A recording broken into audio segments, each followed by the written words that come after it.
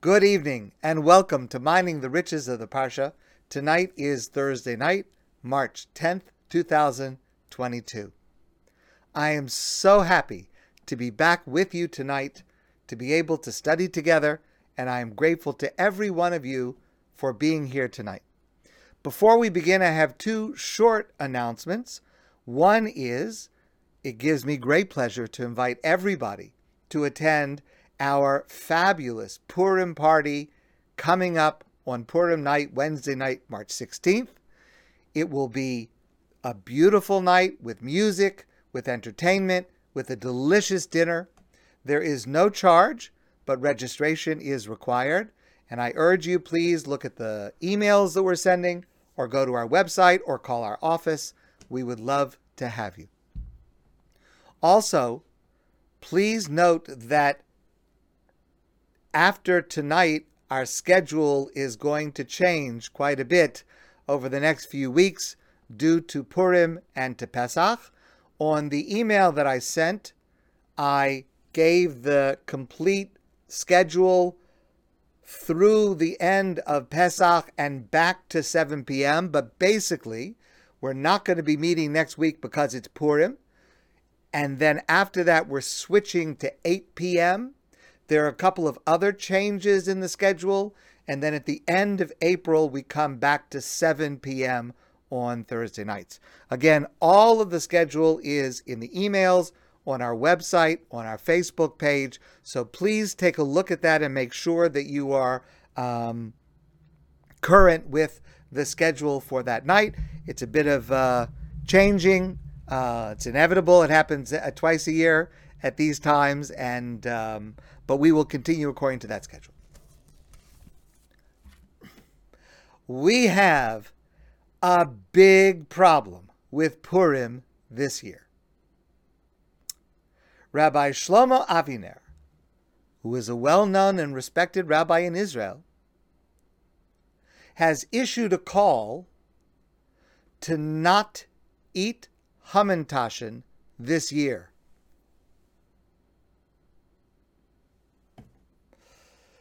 And Rabbi Aviner wrote that he is telling people not to eat Hamantashen this year for three reasons. The first reason is Rabbi Aviner feels that there is no genuine custom to have Hamantashen on Purim. It's not mentioned in any early source. It's a relatively recent practice. And in Rabbi Aviner's opinion, it's simply a mistake based on a German pastry filled with poppy seeds called Mantaschen, that people got confused and started to call it Hamantashen. And so there is no authentic connection to Purim, and therefore there's no reason to use it on Purim. It is just some kind of recent practice, not really deserving to emulate. That's reason number one. Reason number two, he says, Hamantashen are unhealthy. They contain large amounts of sugar and oil, and Rav Aviner quotes the Rambam, Maimonides, who says that a person should eat healthy food. It is God's will that we should eat healthy foods, and Hamantashen is not healthy. Lastly, Rabbi Aviner points out that this year in Israel, there is in many places a threefold increase in the price of Hamantashen. A 300% rise in price over last year. And he quotes the Mishnah Brura, who rules as follows. If the price of fish goes up, and you know that there is a custom, an ancient custom, to have fish on Shabbos, but if the price of fish goes up so high that many people can't afford it, it's the right thing for the rabbis to prohibit it, to tell people no fish on Shabbos until the prices come down. So he reasons, if for a food like fish on Shabbos, which does actually have a basis in Jewish custom, we would say it's worthwhile to boycott it until the prices come down, certainly Hamantashen. We can go without it in order to help bring the price down in the future. Okay? That's Rabbi Aviner. I want to assure every one of you that at Adath, we will be serving simple, delicious, modestly priced Hamantashen this year, and I think that you can feel free and comfortable to have a little.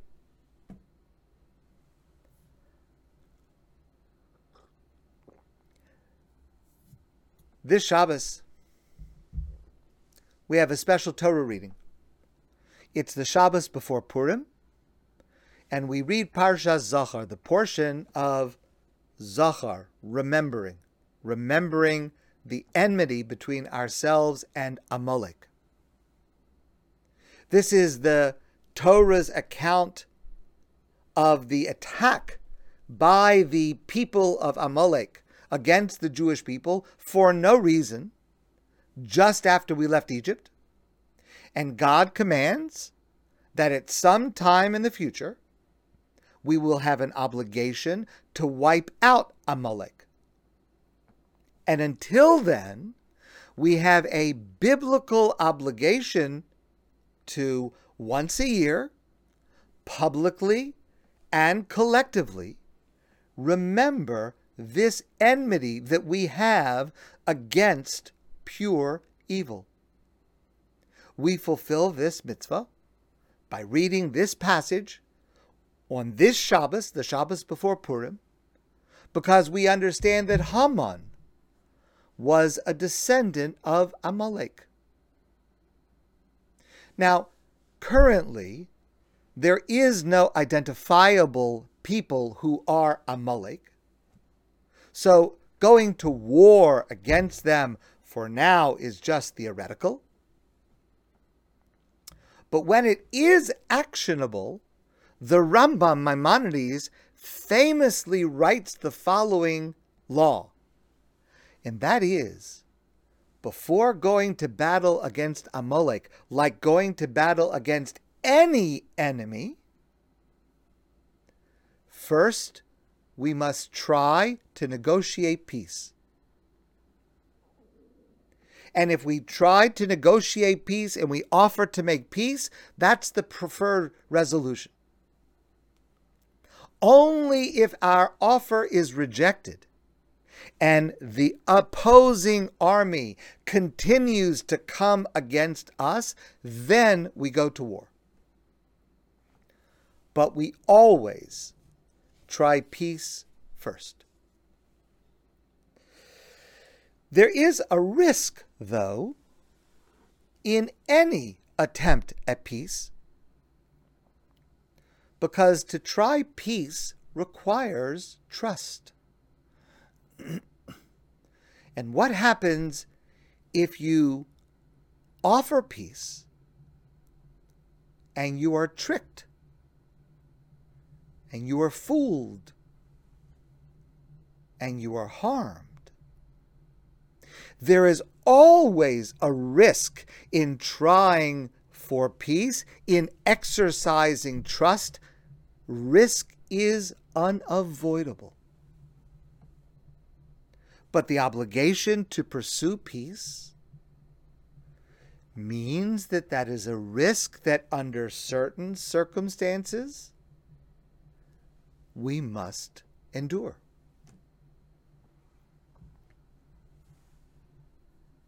While we were in Israel last week, I heard the following story from Sarah Tuttle Singer. And it's something that happened on Jerusalem's light rail. So if you've been there, Jerusalem now has this light rail system that goes through the center of town. It's marvelous. It's quiet, it's clean, it's comfortable.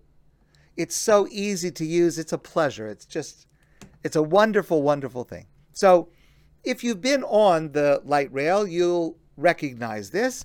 There's a section where against both sides of the bus, of the rail car, there's a chair that flips up. And there's a sign above that spot that has a wheelchair emblem. And the idea is that that spot is reserved for a person who comes in on a wheelchair. And so since the chair is up like this, there's space, and a person in a wheelchair can be able to accommodate themselves there. There's one on this side and one opposite on the other side. In addition to a person on a wheelchair, a person with a stroller, which is certainly very, very common in Jerusalem, like all of Israel, person in a stroller is also allowed to use that spot because the parent can sit down, the adult can sit down, and there's room for the stroller to be located and not be in the middle of the row, and people can pass by. Okay, that's the way it works. Sarah sees two women, each with a stroller, struggling to get through the crowd onto the train. And they take these two seats, one on either side of the train car, facing each other. One woman is wearing a hijab. The other woman is wearing a sheitel. Both of the women are dressed very modestly with their arms and legs covered. And they each took this seat opposite each other, and they put their strollers in the middle between them. The strollers were facing each other. Each one had a little boy. Both of the boys had brown eyes and pink cheeks and curly hair. They could have been brothers. And while their mothers stared straight ahead, not making eye contact with the other, not acknowledging the other, looking straight as if the other was invisible, the two boys smiled at one another and chatted back and forth as only little babies can, but everybody should. In Israel especially, trust is hard for adults. It's not so hard for children. So let me tell you our story. We were at the Kotel. It was in the afternoon. We had spent the day walking a great distance, a few miles, in the various places that we went around Jerusalem.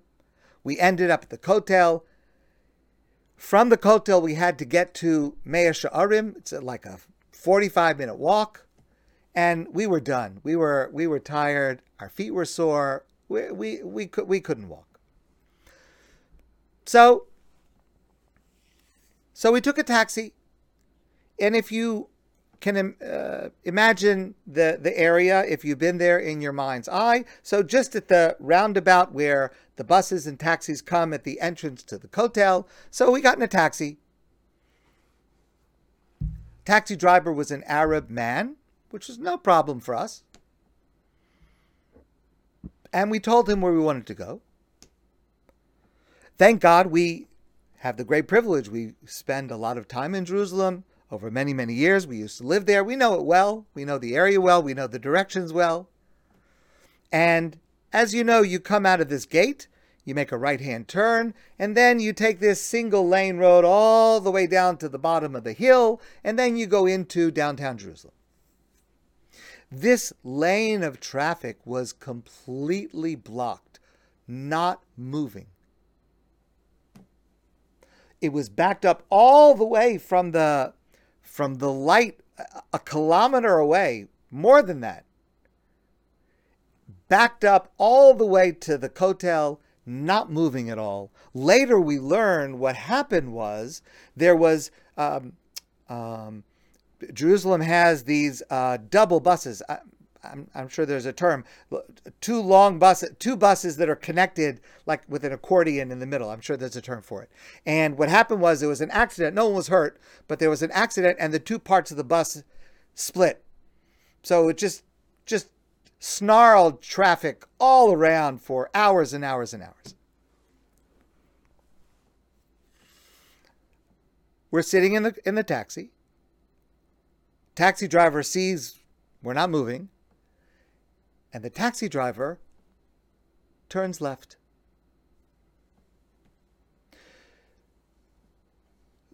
So I said to the taxi driver, I don't think, in Hebrew, I said, I don't think this is the right way.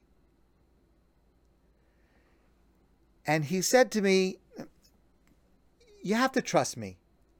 Trust me. The traffic over there is backed up. If we stay there, we'll be there for an hour and a half without moving at all. Trust me, this is a shortcut. It's going to take us all the way around. Meanwhile, if you're following that left-hand turn, that is Ir David. That's East Jerusalem. Now, I know my way around, but I have never been in those streets as Ir David descends into East Jerusalem. And I will admit that I was a little bit nervous because that was not exactly the neighborhood that I felt most comfortable being in.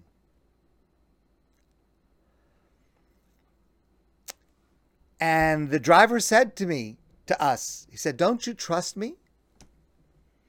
Well, what was I going to say?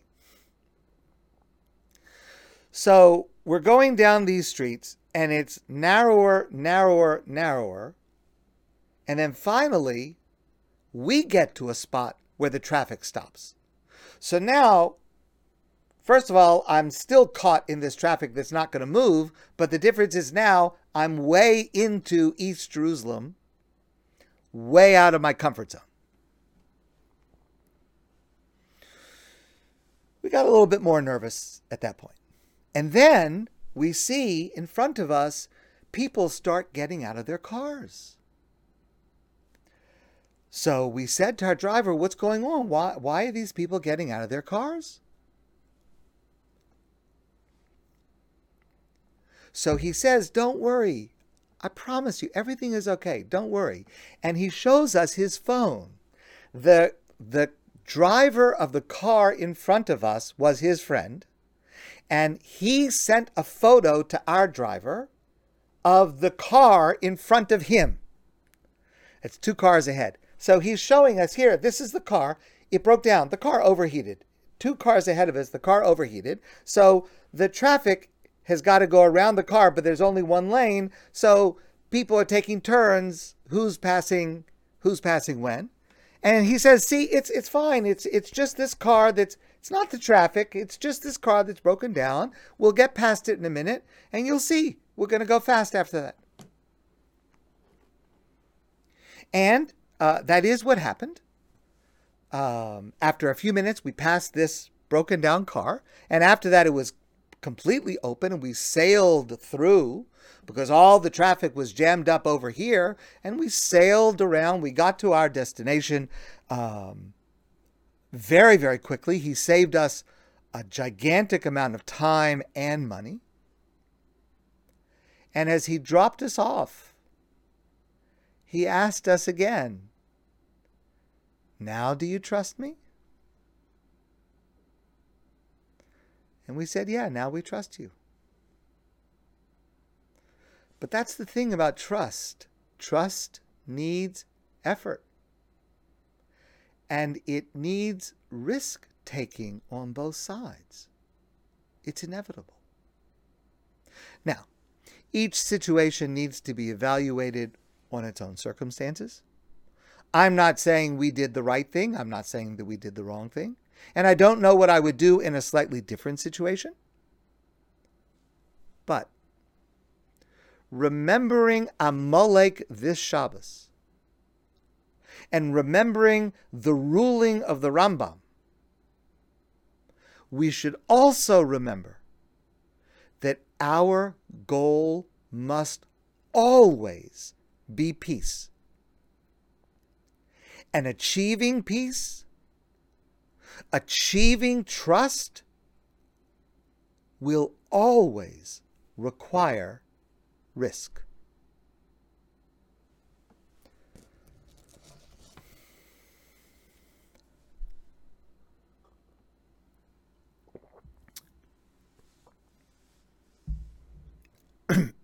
Okay.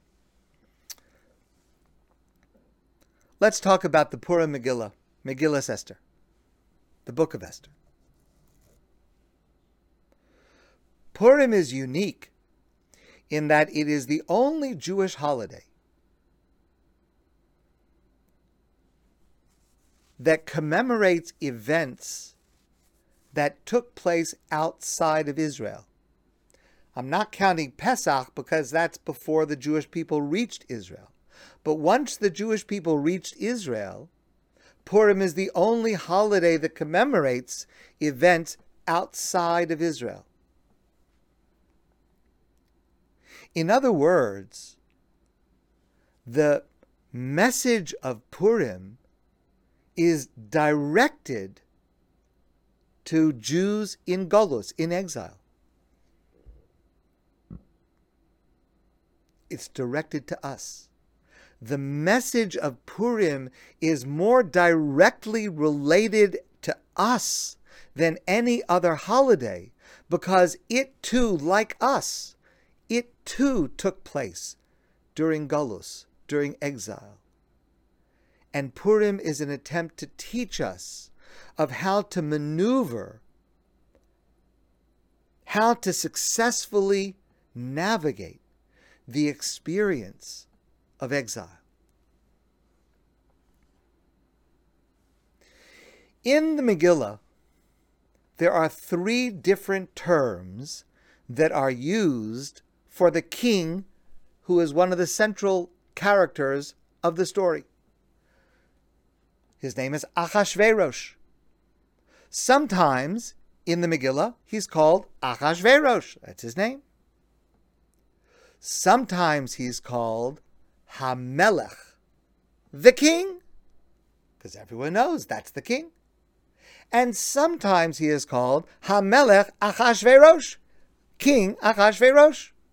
3 different ways of referring to him throughout the Megillah.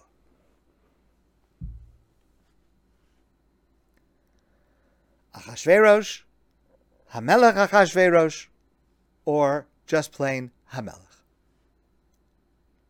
Our rabbis tell us something very profound. In the Megillas Esther, in the book of Esther, wherever the word Hamelech by itself occurs, so it refers to the king, meaning Achashverosh. It's as if it said Achashverosh, no difference. But when it says Hamelech by itself, there is a second layer of meaning. It also refers to Hamelech Ha'olam, the king of the universe. It refers to God. In other words, the book of Esther is actually 2 parallel stories. One story is about Esther and Haman and Achashverosh and Mordechai and all of that drama that we know so well and we're going to relive on Purim. But there's a second parallel story that's going on at the same time. It's a story about our relationship with God. It's an allegory. It's a hidden story. It's not overtly referred to. Unless you happen to know this lesson, you wouldn't even know that it's there. And in fact, this fits in with the theme of Purim, which is to look below the surface. The surface can be very misleading. And that's the reason for the custom to wear masks, to wear costumes, to remind ourselves that what we see on the surface is not always the actual reality.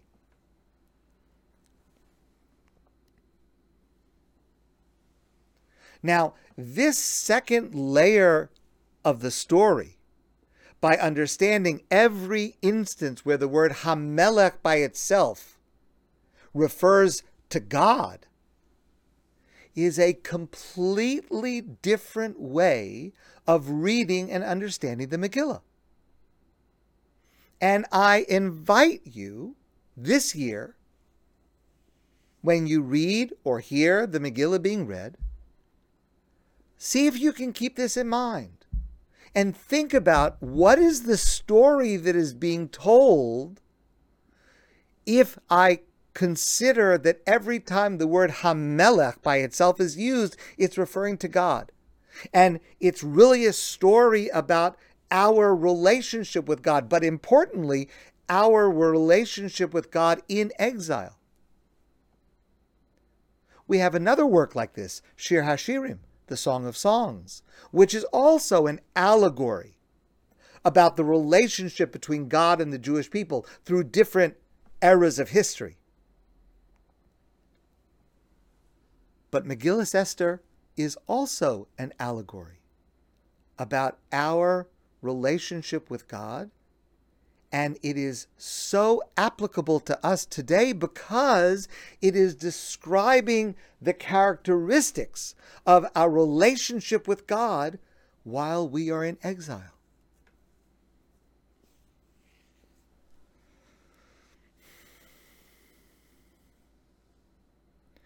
It leads to gigantic revelations to actually read through the Megillah in this manner.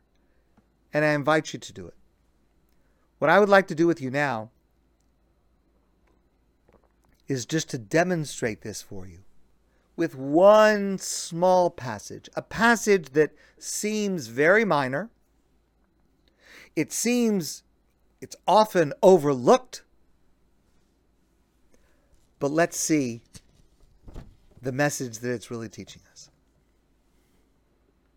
So, at the beginning of the story, a little, not so much at the beginning, towards the middle, Haman has Achashverosh issue this terrible decree against the Jewish people, and all the Jewish people are going to be destroyed.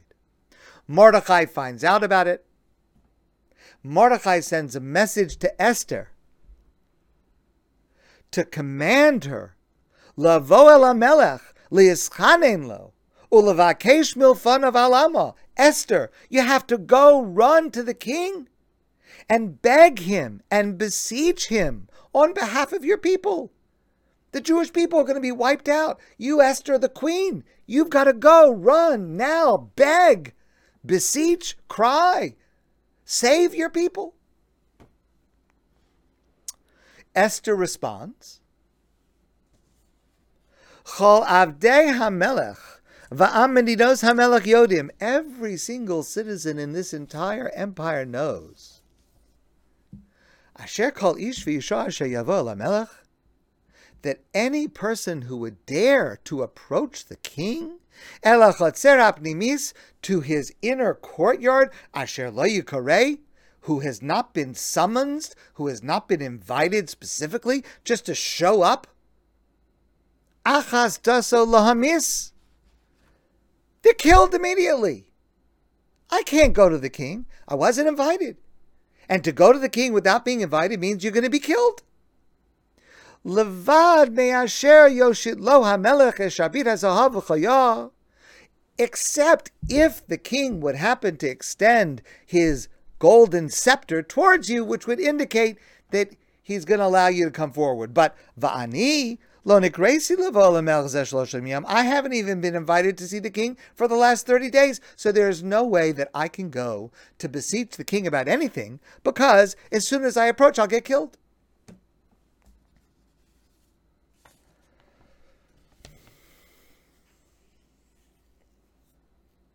On the level of the simple meaning of the text, we have a king Achashverosh who appears to be perhaps somewhat paranoid, doesn't let people come close to him. All right. Has a real kind of a control freak thing going on. Esther is intimidated. How is she going to be able to save her people when the king is so inaccessible? Okay, on the level of the pshat, where we're talking about Achashverosh as a man, that's the story. Now let's look at this same story, and let's understand the word Hamelech to be referring to Melech HaOlam, to God.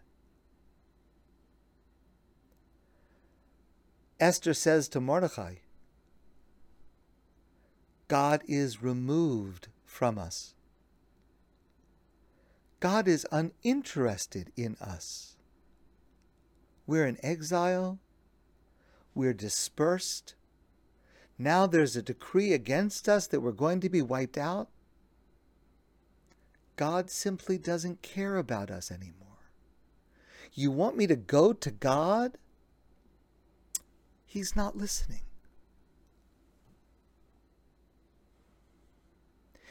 And Esther reflects in her response to Mordechai the feeling of many, many people, including many religious Jews, especially at certain times in the life of an individual or in the life of the Jewish people where we just don't see it. You tell us God is a loving God, a merciful God. We don't see it.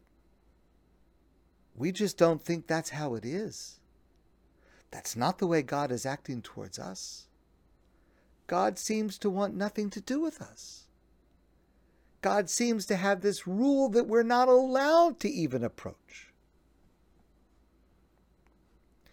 And I think if we're being honest, many of us can relate to having these feelings about God. I certainly relate to this. And I would say that this is one of the deepest questions that a thinking religious Jew will ever encounter. What if God really is not interested? What if God is really not there for me?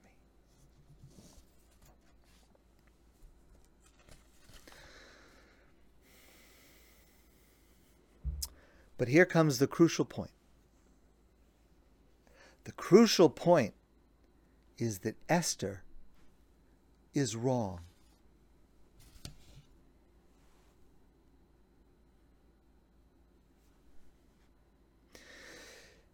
Vayhi bayom hashlishi, Esther had commanded, okay, have the whole Jewish people fast for 3 days, gather together and fast. On the third day, Esther dressed in garments of royalty. Vatamo b'chatzar beis hamelech hapnimis, and she stood in the courtyard of the king.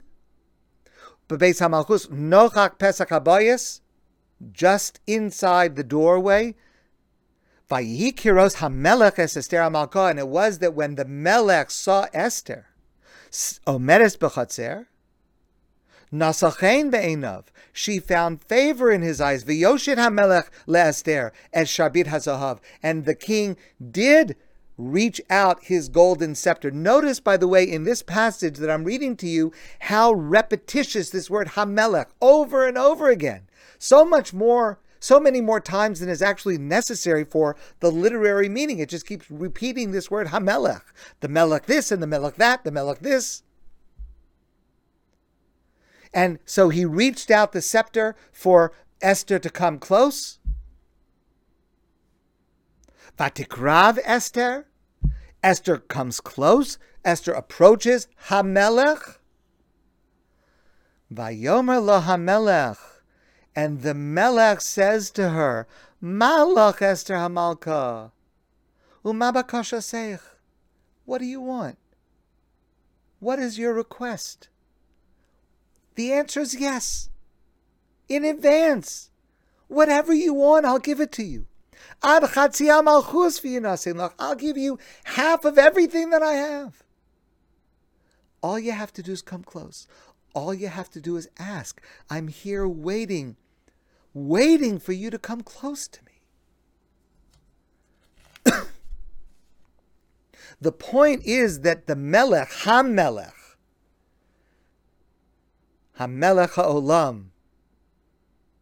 does not respond as Esther anticipates. HaMelech says, God says, please come. I want you to come close. Please ask. I want to help you. I want to assist you. I want to support you.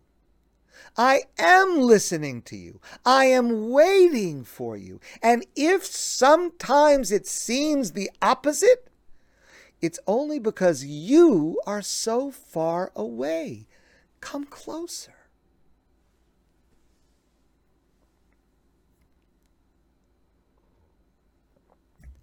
The underlying theme of Purim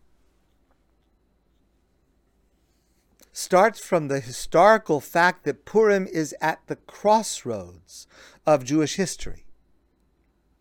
Historically, Purim occurs after the first exile, the destruction of the first temple, and the exile of the Jewish people mostly to Babel, Babylonia, which became Persia. And many people thought at that time, it's over. That's it. Temple's destroyed. Jews are exiled. It's over. Finished. That relationship we have with God, gone. Finished. The special place where we could meet God and see miracles, it's burned. A connection to the land of Israel that God promised us, promise over. That's it. It's over. A lot of people felt like that. And it wouldn't be hard to understand feeling like that, having experienced the destruction of the temple, the exile of the Jewish people, and now they're living in exile. And now there's a decree that they're all going to be wiped out.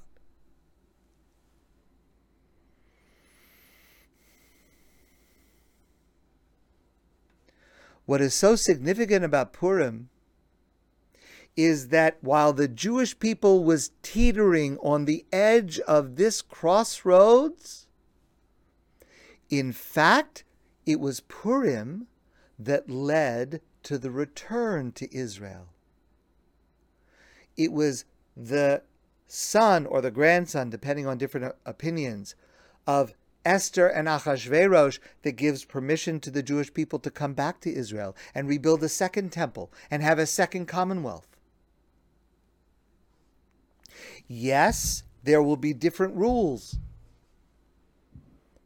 Our sages tell us the word Esther, the name Esther, is related to the phrase in the Torah, Haster Panim. We were living at a time that at that time in exile, and we are living in this time exile, is described as a period of Hester Panim, a time when God's face is hidden, where God is silent. It's not the same kind of a relationship where there's a prophet every day and there are miracles and you see and you feel and you hear. It's a different kind of a relationship. Exile is tough. It's not the same. But silence is not absence.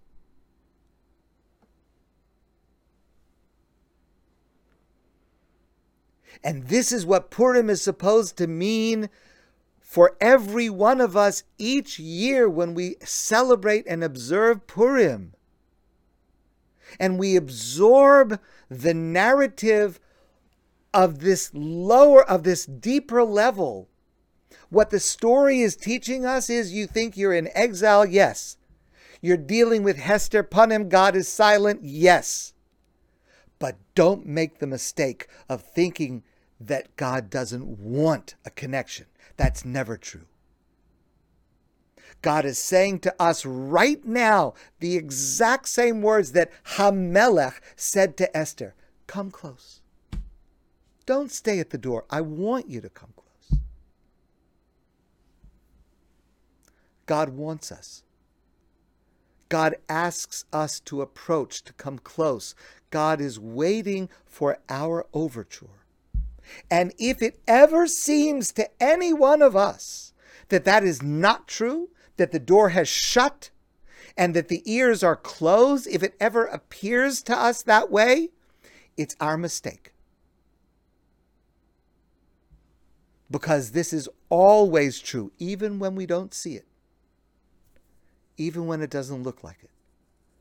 God always wants us close. That is the message of Purim, specifically for us outside of Israel in exile. Because ultimately, Purim teaches us that things are not always what they seem. This is a pervasive theme of Purim, as I mentioned before. Things are not what they seem. What's real appears to be a dream, and what's a dream appears to be real. On our recent trip to Israel, there was one thing I wanted to do that I did not succeed in doing. I have shared with you so many stories from Rabbi Melech Biderman, who lives in Bnei Brak. He teaches all over Israel. And I wanted to go hear him in person. And I tried. I really tried. I asked people. I reached out. But I was unsuccessful. I will try again. But while I was in Israel, I heard this story from Rabbi Biderman. Not in person, but this story is so magnificent. And it is so applicable to our lives. And it is so connected to the theme of unreality in Purim. I must share it with you. So this is a story Rabbi Biderman heard many years ago. And it's a story he repeats often. You'll see why. And it's a story that he was told by an elderly rabbi in Israel, a well-respected rabbi, a rabbi with a huge family, with children, grandchildren, great-grandchildren, more than 100. They should live and be well. He would say, I can go to any part of the land of Israel and there'll be some grandchildren of mine there. So he once told Rabbi Biderman, you see all these descendants of mine, all of these children and grandchildren and great-grandchildren, more than 100. It's all because of one incident. What happened? So he tells the following story. This elderly rabbi tells about something that happened 2 weeks after his wedding, many, many, many years earlier. 2 weeks after his wedding, he was called by his mother-in-law, his new mother-in-law. There was a certain dispute that had arisen, and his mother-in-law summoned him to her home on a Tuesday afternoon. And when he arrived, it was just he and she. She started screaming at him and yelling at him and cursing him and insulting him. Try to imagine what a young man who is married just 2 weeks and his mother-in-law is yelling and screaming and cursing and insulting. How would you feel after that? How can you go on with the rest of your life after that? He was so shaken. He left his mother-in-law's house. He went directly to his rabbi's house because he knew he needed some advice. His rabbi was Rabbi Elia Roth, a wise and sensitive scholar. And this young man went directly from the mother-in-law's house to Rabbi Roth's house. He was shaking, and he told Rabbi Roth the whole story of what happened. Rebellia said to him, "Does anybody else know about this?" He says, No one knows. I left my mother-in-law's house. I came directly here. I didn't call anybody. I didn't tell anybody. My parents don't know. My wife doesn't know. Nobody knows. I came directly here. I didn't tell anybody.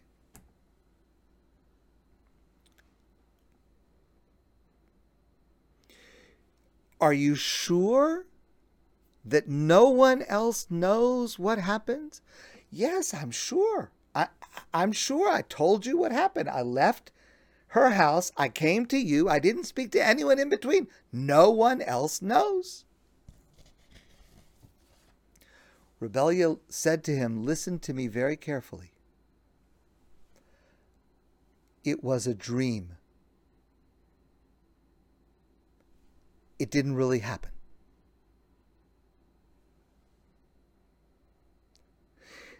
I want you," Rebellia said, "I want you to decide in your mind it was a dream. Decide it. It did not actually happen. It was a dream."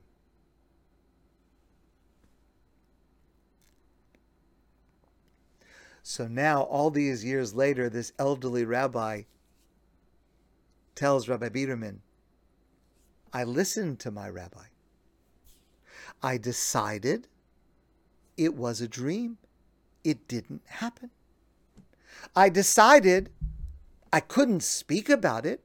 I couldn't think about it because who dwells on their dreams? It's not reality. Everybody has dreams with crazy things in them. So I had a dream with some crazy stuff in it." Okay, now, please listen carefully. 2 weeks later, 2 weeks after the screaming incident,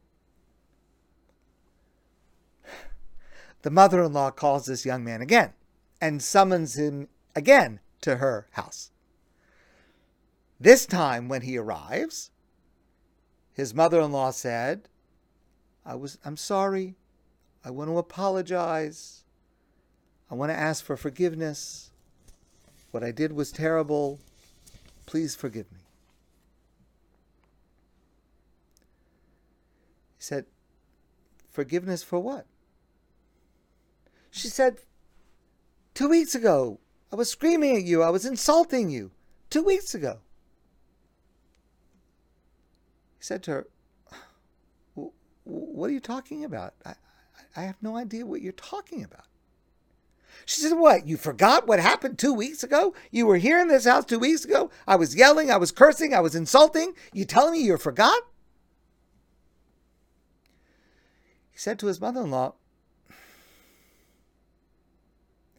"Maybe you had a bad dream." "What kind of a dream? Don't you remember?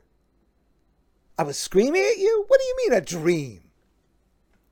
So he says to her, "Listen, if what you say is true, that 2 weeks ago I was here and you were yelling and screaming, don't you think I would remember something like that? And don't you think I would have told my parents? And I would have told my wife, your daughter? And don't you think one of them would have somehow said something to you?" And his mother-in-law says, "Come to think of it, you know, I actually saw your mother yesterday. And we had a very pleasant conversation. She didn't say anything about this. Could it have been a dream?"